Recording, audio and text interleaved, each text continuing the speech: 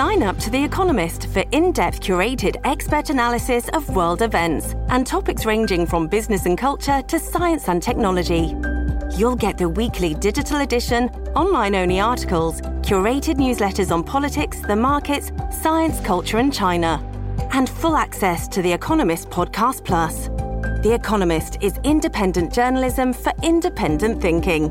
Go to economist.com and get your first month free.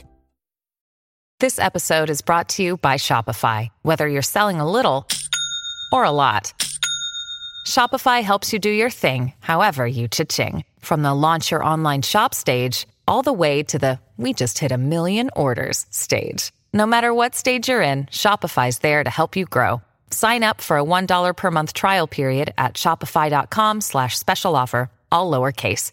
That's shopify.com/special offer. Hi, this is Megan Cloherty, investigative reporter for WTOP News.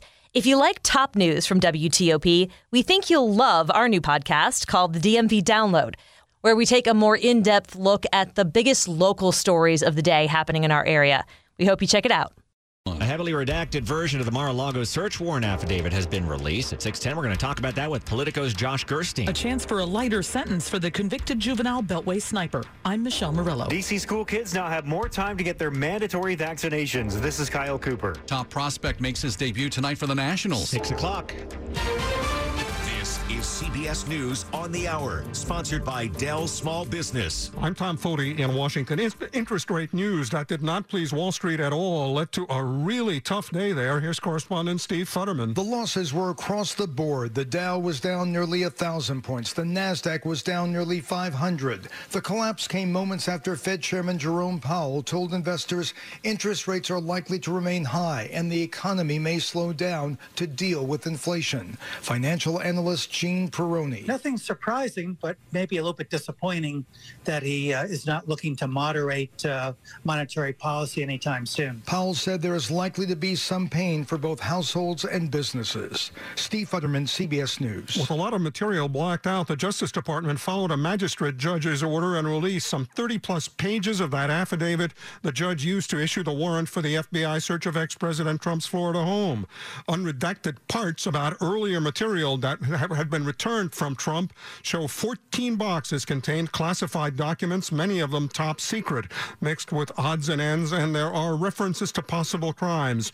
But Trump's former director of national intelligence doesn't see it. I didn't really see anything in the affidavit that justified what still seems like an extreme approach by the FBI and the Department of Justice to retrieve those documents if, in fact, they were classified. John Radcliffe spoke to CBS News investigative correspondent Catherine Herridge. News of medicine, specifically the main COVID vaccines. Their manufacturers could be facing off in a legal dispute, Moderna accusing Pfizer of violating some of its patents.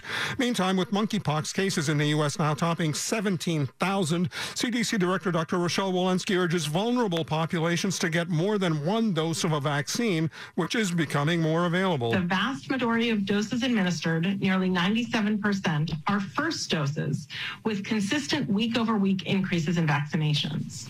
While we are encouraged by this scale-up, there are many people eligible for second doses, and very few of the doses administered so far are recorded as second doses. As Eastern Kentucky struggles to get back to something closer to normal after devastating floods that left at least 39 people dead, the state legislature there has okayed money help for the region. Governor Andy Beshear convened a special session to work on those recovery plans. I'm ready to sign this legislation and open up a little more than $212 million to help. Which is badly needed. Ukrainian authorities have started distributing iodine tablets to residents near that huge Ukrainian nuclear power plant now under Russian control, just in case of a radiation leak. This is CBS News.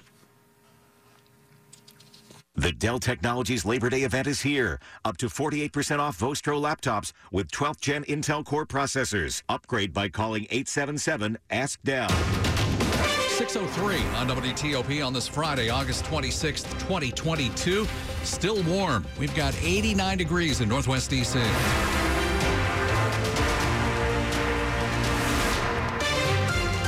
Good evening. I'm Sean Anderson. And I'm Mike Murillo. The top local stories we're following for you this hour. The teen involved in the Beltway sniper killings in 2002 has won an appeal over his sentence for 6 murders in Montgomery County. The Maryland Appeals Court ruled Lee Boyd Malvo's sentence of multiple life terms without the possibility of parole may violate his 8th Amendment constitutional right. That's because laws have changed in the 20 years since he was sentenced to say a juvenile can't be given life without parole unless the court rules he's incapable of remorse or rehabilitation. Since the sentencing judge didn't say that in the ruling, the appeals court decided Malvo should be resentenced. They had no opinion on what the sentence should be. In the grand scheme of things, a new sentence may not make any difference. Malvo's already serving multiple life terms in Virginia for sniper killings there. Michelle Murillo, WTOP News. 6:04, D.C. school kids start fall classes Monday. Today, they are learning they have more time to get their routine and COVID vaccinations before the city enforces its no shots, no school policy. With thousands of students not in compliance and school starting Monday, D.C. Deputy Mayor for Education Paul Kine says the timeline is changing. To reduce the number of students who could potentially be excluded from school at any one time, and to align schools and LEAs to one unified notification and exclusion timeline, we are implementing a staggered enforcement. Younger students grades pre-K through 5th grade have until October 11th, and older students grades 6 through 12 have until November 4th to get their routine vaccinations done. All students now have until January 3rd to get a COVID vaccination. Kyle Cooper, WTOP News. I'm sorry, this change applies to all D.C. public and charter schools. My apologies. 6:05 at WTOP. A dad and stepmom are under arrest for the death of a 5-year-old girl last week. This comes after the results come in from an autopsy on the child. Blunt force trauma. That's what caused the medical examiner to rule the death of Pradeline Delanois a homicide. Dad Pradell Delanois, who's 44, is charged with child abuse and neglect. The 5-year-old stepmom, Ornalee Charles, who's 42, is charged with child abuse, assault, and neglect. Prince George's County Police say the preliminary investigation reveals the girl's injuries occurred while in the care and custody of her parents. Christy King, WTOP News. Police say a man who was naked from the waist down grabbed a woman from behind along the Washington and Old Dominion Trail in Reston. It happened this morning, according to Fairfax County Police. They say it happened as the woman was walking on the trail between Town Center Parkway and the Fairfax County Parkway. Officers responded a little after 8 o'clock after the woman broke free and the man took off running. Officers searched the area with a police dog, but they didn't find anyone. Police think the same man may have exposed himself along that trail during the morning hours of August 3rd, 15th, and 18th. The suspect is described as white or Hispanic, anywhere between 5'5" and 5'8", 30 to 40 years old, an athletic build.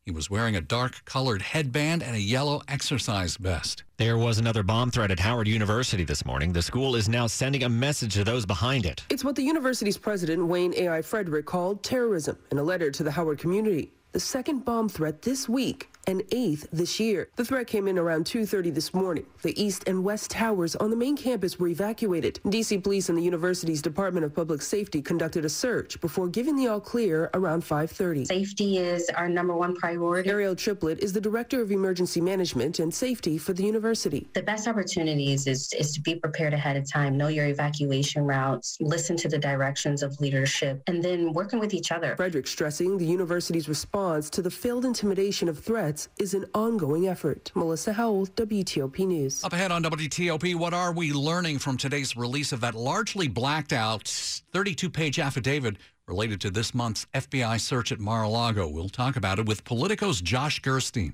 6:07. Here's a highlight from Sean Fraser, the federal chief security officer for Okta on the Zero Trust Cyber Exchange, presented by Carasoft. So I think it's no accident that the identity is the first pillar of Zero Trust. If you think about, where we are functionally with regards to attackers who are trying to get access to systems, a lot of the low-hanging fruit ends up living in our identity systems.